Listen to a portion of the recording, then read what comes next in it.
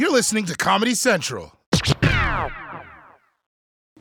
What is Christmas without money changing hands? Think about it.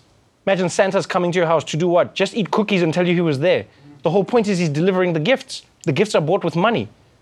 Christmas is a celebration of capitalism. Jesus, when he was born, what did the people do? They brought gifts. Didn't come there empty-handed, because they were wise men. They knew. You come there like a broke-ass bitch. Oh, the Son of God has been born. What did you bring? Oh, I didn't think I needed to bring anything. No, it's the other way around. Christmas is all about giving. First thing you do is you give things to people. They brought in the most expensive gifts as well. Gold, frankincense, and myrrh. Things that a baby can use.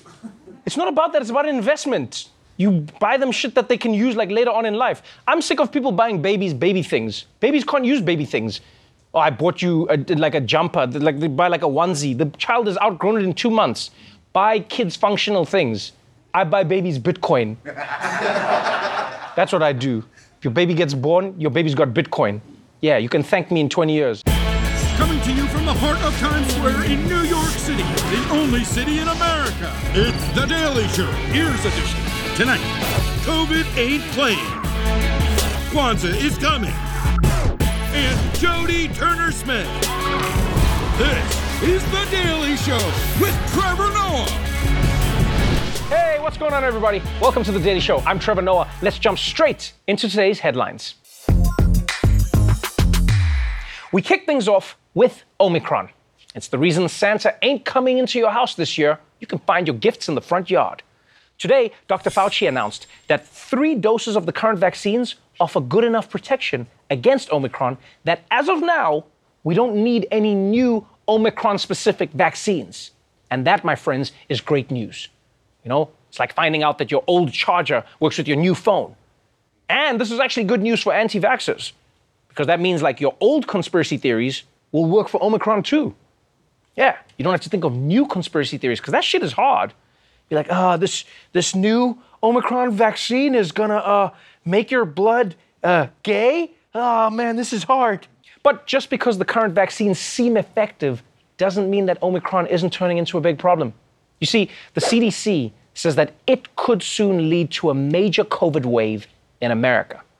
And it looks like when it comes to America's sports leagues, that wave is already here. Professional sports are being hit hard by a surge in COVID cases. A league source tells CNN that 28 NFL players tested positive yesterday. That's in addition to 37 players testing positive on Monday. The 2-day total more than doubles the number of cases in previous 2 weeks. The NHL postponing its 9th game this season because of multiple players testing positive. And in the NBA, plethora of players will miss time as a result of being placed in the league's health and safety protocols. 31 players are on the list, according to CBS Sports, including Bucks star Giannis Antetokounmpo, the reigning Finals MVP. He'll be out for tonight's game against the Pacers. In Brooklyn, the Nets, they were nearly forced to cancel their matchup with the Raptors. 7 players in the NBA's health and safety protocols, including superstar James Harden. They had the league minimum 8 players available for this game. Almost nobody on the Brooklyn bench tonight at Barclays Center. Look at that. Oh no, not this shit again, guys. Not this shit again! I mean, you remember what happened last time, right? 1 week, we were all like, lots of NBA players getting COVID. And then the next week, we're all at home, showering with our Amazon packages.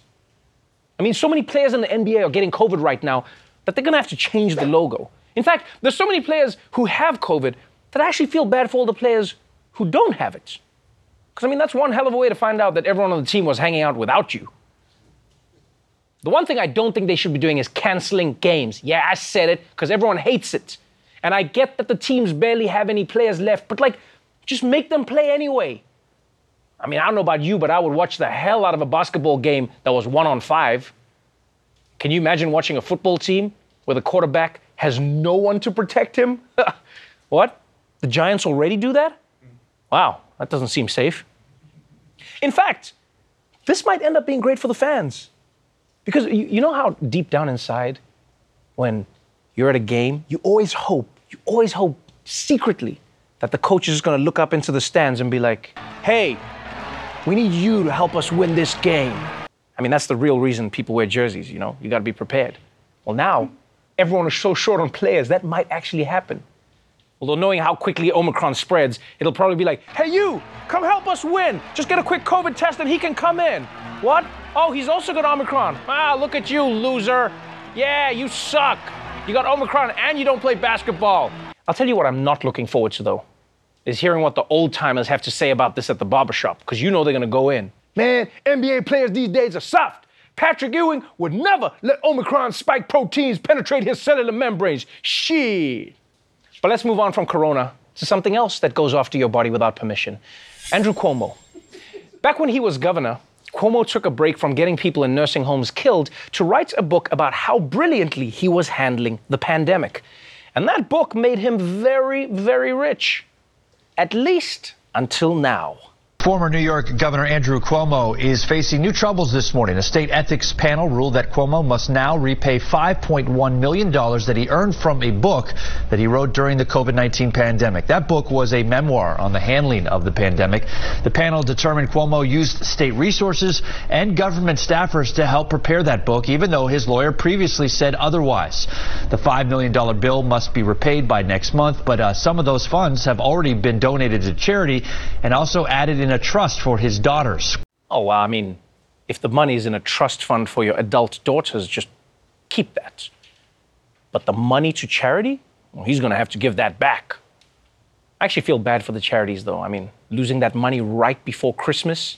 I'm sorry, orphans. No presents this year because Governor Cuomo used the office printer. I know. But yes, Cuomo may have to give back all $5 million of his book money, which is fine by me. I mean, I don't understand why politicians are writing books while they're in office in the first place. You're just kind of flaunting how you got distracted with a side gig. Honestly, between being governor and writing this book, it's a wonder that he found time to sexually harass anyone at all. You know, the bigger issue here for me, actually, when I think about it, is like the money shouldn't go back to the government just because he used government resources. No, the money should go back because he wasn't doing the thing. If you write a book about a thing that you weren't doing, then you shouldn't get the money for the book because it wasn't real. If we found out that the person who wrote the Kama Sutra was a virgin, I'd be like, yo, money back, all the money back. You were just, no wonder, no one's legs goes like that. Just made this shit up. You're just making you just like, yeah, you put your legs and then the other legs. I had a hernia because of your shit, man. Anyway, let's move on. For the last few months, we've been talking about how millions of people around the country have been quitting their dead-end jobs to pursue their true passions. Yeah, you might find this hard to believe, but most people's dream job is not being berated by a customer at Applebee's. So people are quitting to write that screenplay or start that small business or whatever their dream is. And one enterprising young woman is making headlines for selling something that everyone else gives away for free. Reality star Stephanie Matto of 90 Day Fiancé has gone viral in a TikTok where she claims to have earned over $90,000 selling her farts in a jar for $500 each. Hey guys, today I'm going to be showing you a day in the life of a girl who sells her farts in a jar. So I like to get things rolling with some beans, a protein muffin, sometimes even a yogurt, less sugar is better, some hard-boiled eggs. While I wait for those farts to develop, I like to read. I'm very smart, love to read. And then after I'm ready to go, I go ahead and, do my work, do my job. I don't need to show you that, guys, but I like to add in little flower petals. I feel like they attach the scent and make it last longer. And when I'm finally finished with my jar, I like to leave a personalized note. The smell of success. America truly is the greatest country in the world. And props to this woman. Props to her for making that money. And look, no, this isn't the carbon capture technology we were hoping for. But I guess if everyone did it, we could solve climate change. Yeah, why didn't you think of this, Greta? Now, look, I know a lot of people will see this story and wonder who the hell is blowing hundreds of dollars on a fart. But I mean, it's no dumber than NFTs. People are dropping millions of dollars on things that don't even exist. At least with a fart jar, you get to keep the jar.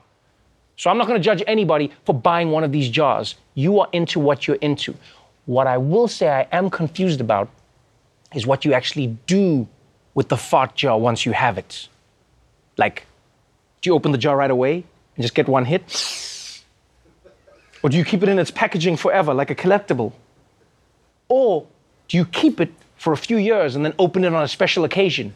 Just like, hey, honey, great news, I finally got that promotion. How about we celebrate with a jar of Chateau de Poo?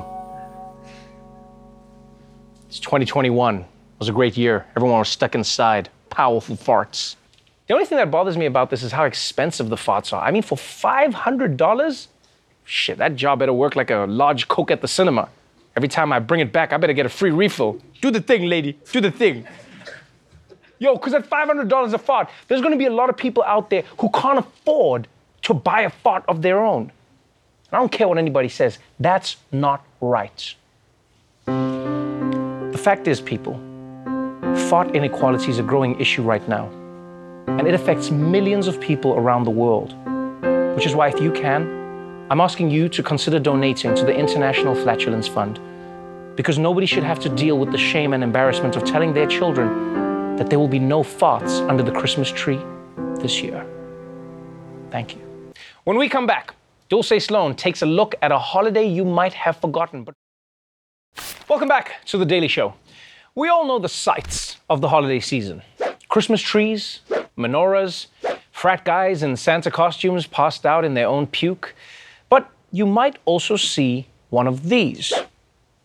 What is it? Well, Dul-Sayin explains in another episode of Dul-Sayin. 'Twas the night before Kwanzaa, and all through the house, everybody was asking, what is this holiday all about?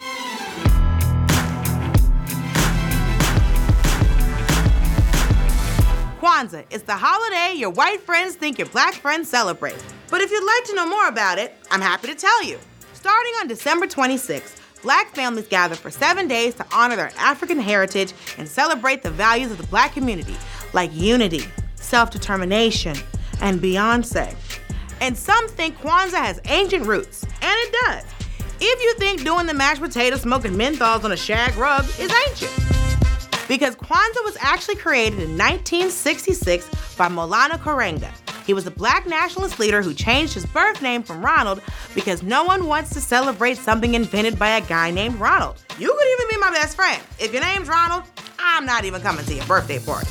After seeing the 1965 riots in LA, Karenga wanted a way for African Americans to honor their African roots and reaffirm their cultural connections. So he created Kwanzaa, naming the holiday after the Swahili phrase Matunda ya Kwanzaa, which means first fruit, and then adding an extra A. Reminds me of when I'd copy someone's homework, but change it a little bit so the teacher didn't know I cheated. Karenga studied a variety of African tribes, pulled from their traditions, and added a thing about candles, because candles were on sale at Bed Bath & Beyond. Each night of Kwanzaa, a candle is lit that represents a different principle. Unity, umoja. Self-determination, kujichagulia.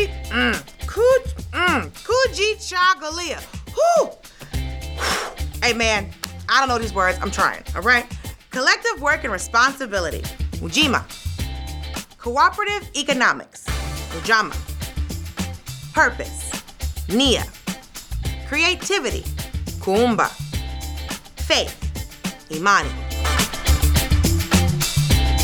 On Imani, the seventh night, people exchange gifts, and the gifts are often handmade. Why? Because Kwanzaa is meant to stand against the commercialism of Christmas, and because handmade gifts are much harder to re-gift. At first, Kwanzaa had a hard time catching on, in part because there's a lot of holiday competition during this time of year. Christmas, Hanukkah, the Lexus December to Remember sales event.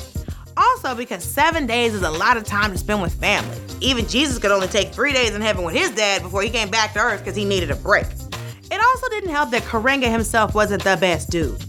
He spent some time in prison for abusing women. If Santa went to prison for smacking around Mrs. Claus and then tried to come down my chimney, Rudolph wouldn't be the only one with a red nose. Kwanzaa didn't pick up steam until the late 70s, when the black middle class began to grow, and suburban black parents wanted to connect their children to their heritage. And of course, where there's black people with money, there's companies pretending to care about black culture. So like every other major holiday, soon Kwanzaa became commercialized. The dream! Ha! Beer advertisements, Power Rangers, cell phone commercials, Sesame Street, even white ladies on the Food Network's making Kwanzaa cakes. Ugh. At least I think that's a cake. That looks like something you make when you're drunk at 4 a.m. Point is, Kwanzaa had arrived. 30 years after its first celebration, 10 million Americans were celebrating Kwanzaa. Even the U.S. government acknowledged it. Bill Clinton made the first presidential declaration marking the holiday, although I bet he was just trying to get another invite to Arsenio. And the U.S. Postal Service even commissioned a Kwanzaa stamp. Check it out.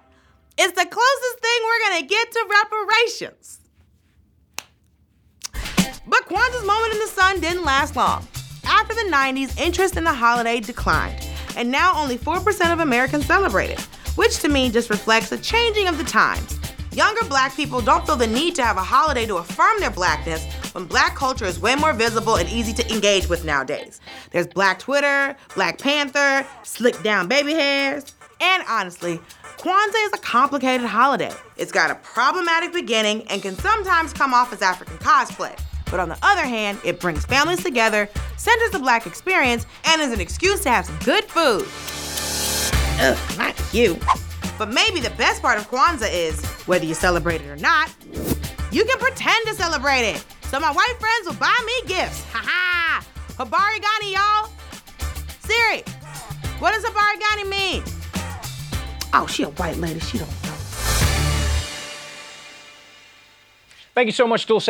All right, when we come back, the star of the new show, Anne Boleyn, Jodie Turner-Smith, will be joining me in the studio. So don't go away. Welcome back to The Daily Show. My guest tonight is actor Jodie Turner-Smith. She's here to talk about portraying Anne Boleyn in the new miniseries that chronicles her final days. Jodie Turner-Smith, welcome to the show. How you doing? I'm wonderful. You're much friendlier than you appear in the show. But welcome to it. It's good to have you here. Like many people, I became a fan of yours because of Queen and Slim. And here you are now playing another queen, Your Majesty, but a very different kind of queen. Let's talk a little bit about the journey that you've been on. What's it been like? It's so funny. Everyone always says, like, 10-year overnight success. Right. Because you're there, like, working away and nobody sees it, and then they see you, and then suddenly it's like, oh, you're here, and it happens so quickly. For them, it's overnight, yeah? Yeah. But even once it happens, I mean, I was so blessed to get that movie. I mean, Queen and Slim changed my life. So I just try to work really hard and hope to learn something from everybody that I'm with, because I understand that I have so much to learn and I'm just growing, and it just feels like the world is my oyster, and that feels really nice. It really is. It really is, because of like everything that you're doing. Like, you inspire people in your personal life just like by being you. You know, for those who are fans of Dawson's Creek, they know who your husband is, and Yes. you know, congratulations, you have a 5-month-old. Yes. No, she's 20 months old. Wait, now. she's 20 months old? Yeah. Why did I think it was 5 months? Because so I did Anne Boleyn when she was 5 months. That's why. That's when I went back. So that's what's sticking in your head. Ah, that's what it is. But she's 20 months. I mean, look, just the way that you're like, what? I feel the same way. I'm just like so shocked that she's that age. So if your daughter was 5 months old when you were taping this now, this is a very like painful story.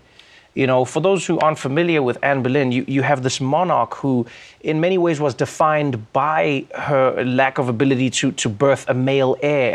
And you know, in the series, we see her struggling with miscarriages. We see her struggling with, you know, with giving birth to a stillborn. Like, it's a really painful journey to be on. Do you think that you being a new mom helped you bring like a different understanding to the role that you were playing? I mean, definitely. I mean, it's certain nuances that I think I definitely took into Anne Boleyn, because I mean, it's just so specific to that knowledge that suddenly you get tapped into and you have that. And then obviously as an artist and as an actor, you then imagine further to a place that you've never existed in, which is like many of the situations that Anne was in, you know, and think about like, what does the experience that I've been through, like what does that add to what I think this story means or is, or any sort of truth that I'm trying to get to when I, you know, give a performance. I love that the clip you guys chose for the show was like one of the really bitchy scenes. Well, you know what? Okay, maybe that's something that we should talk about then, is like Anne Boleyn and I think many other, you know, famous women in history, especially in royal terms, have always been defined as one thing or the other. They go like, you're the Madonna, you're the whore. Yeah. You know, you women in general, whether they're famous, it's just like, yeah. And so you have this character where you got to portray her in a way that I think a lot of us have never seen her. on the one hand, she can be this queen. On the other hand, she can be at the mercy of a king. When you're playing a character like that, and when you're thinking of her as a woman and as a human being, what do you think a lot of people didn't know about Anne Boleyn that maybe you even learned about when playing the character? I mean, one of the most interesting things to me about her was that, because we feel like we know so much about her. We've seen her played so many times, and Yes. she's endlessly fascinating. And the reality is we don't actually have a record of her in her own words. Everything. Like at all?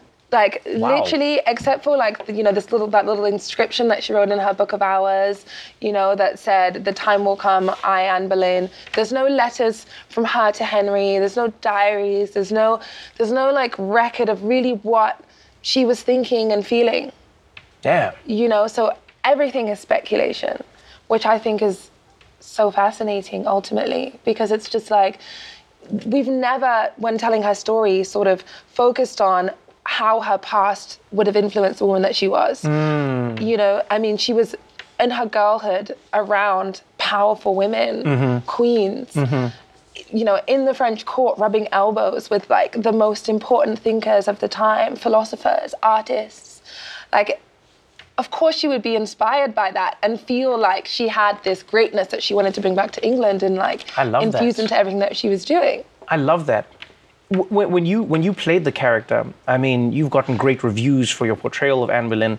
What was sad to see was, people who were angry, really racist. This is the best way to put it. They were just like, wow, how can you should never be playing Anne Boleyn, you're black. And I was surprised that this was happening, especially in the UK, because, let's say Shakespeare, everybody's played Shakespeare in every way, shape or form. Sometimes even the genders have shifted, etc. With Hamilton, that really switched up everyone's ideas of how you could cast. But you seem like you took that in your stride. Were you shaken up by that? Or did you have a different perspective on no, I'm playing Anne Boleyn, and yes, no other black person has ever played her, but I am and I can? Of course I was shaken up by it because I care. So as much as, you try to separate yourself from the things that are toxic and the things that don't really serve you in your artistry, I care, and I'm a caring and feeling person. So, it definitely is something where it's when people have a strong reaction, they're not afraid to let you know. People are very strong on the internet. Very, very strong. I'll tell you that. They will come to find you to let you know exactly how they feel. It's intense. But the hope is that there are some people who it makes uncomfortable who will watch it anyway and watch it for the human story that we were trying to tell and see what resonates differently for them, because they're just looking at it they're looking at it out of the frame of reference of race and more just about this is a human woman and we all share these experiences in life. As human beings, there is no divide between emotion. We've all experienced hurt and fear and loss and pain and ambition and desire and love. And so it's really just trying to tell a story about that. And just to say, we knew that Anne Boleyn was not a black woman. We were not trying to say that she was. I just want to, just to say. You didn't discover this on the first day? Yeah. Wait, what? I know Anne Boleyn was not black. Oh, man. You heard it here first. Oh, Jodie, this has been so much fun having you. Congratulations on everything. Like I say, your journey is just beginning. Thank you for allowing us to be part of that. And congratulations on a fantastic portrayal. Thank you. And thank you for having me. Always. All right, Anne Boleyn is available exclusively on AMC Plus with new episodes streaming on Thursdays. We're going to take a quick break, but we'll be right back after this. Well, that's our show for tonight. But before we go, last weekend, a series of tornadoes ravaged 6 states and dozens of towns across the central United States. The Global Empowerment Mission are on the ground in Kentucky, and they need your help. So if you can please donate to their Kentucky Fund at the link below, you'll be helping to support all of the communities who are directly impacted by what happened. Until tomorrow, stay safe out there, get your vaccine, and remember, never be ashamed if you fought in front of someone else. You'd be ashamed that you didn't charge them for it. Watch The Daily Show weeknights at 11, 10 Central on Comedy Central, and stream full episodes anytime on Paramount+. This has been a Comedy Central podcast.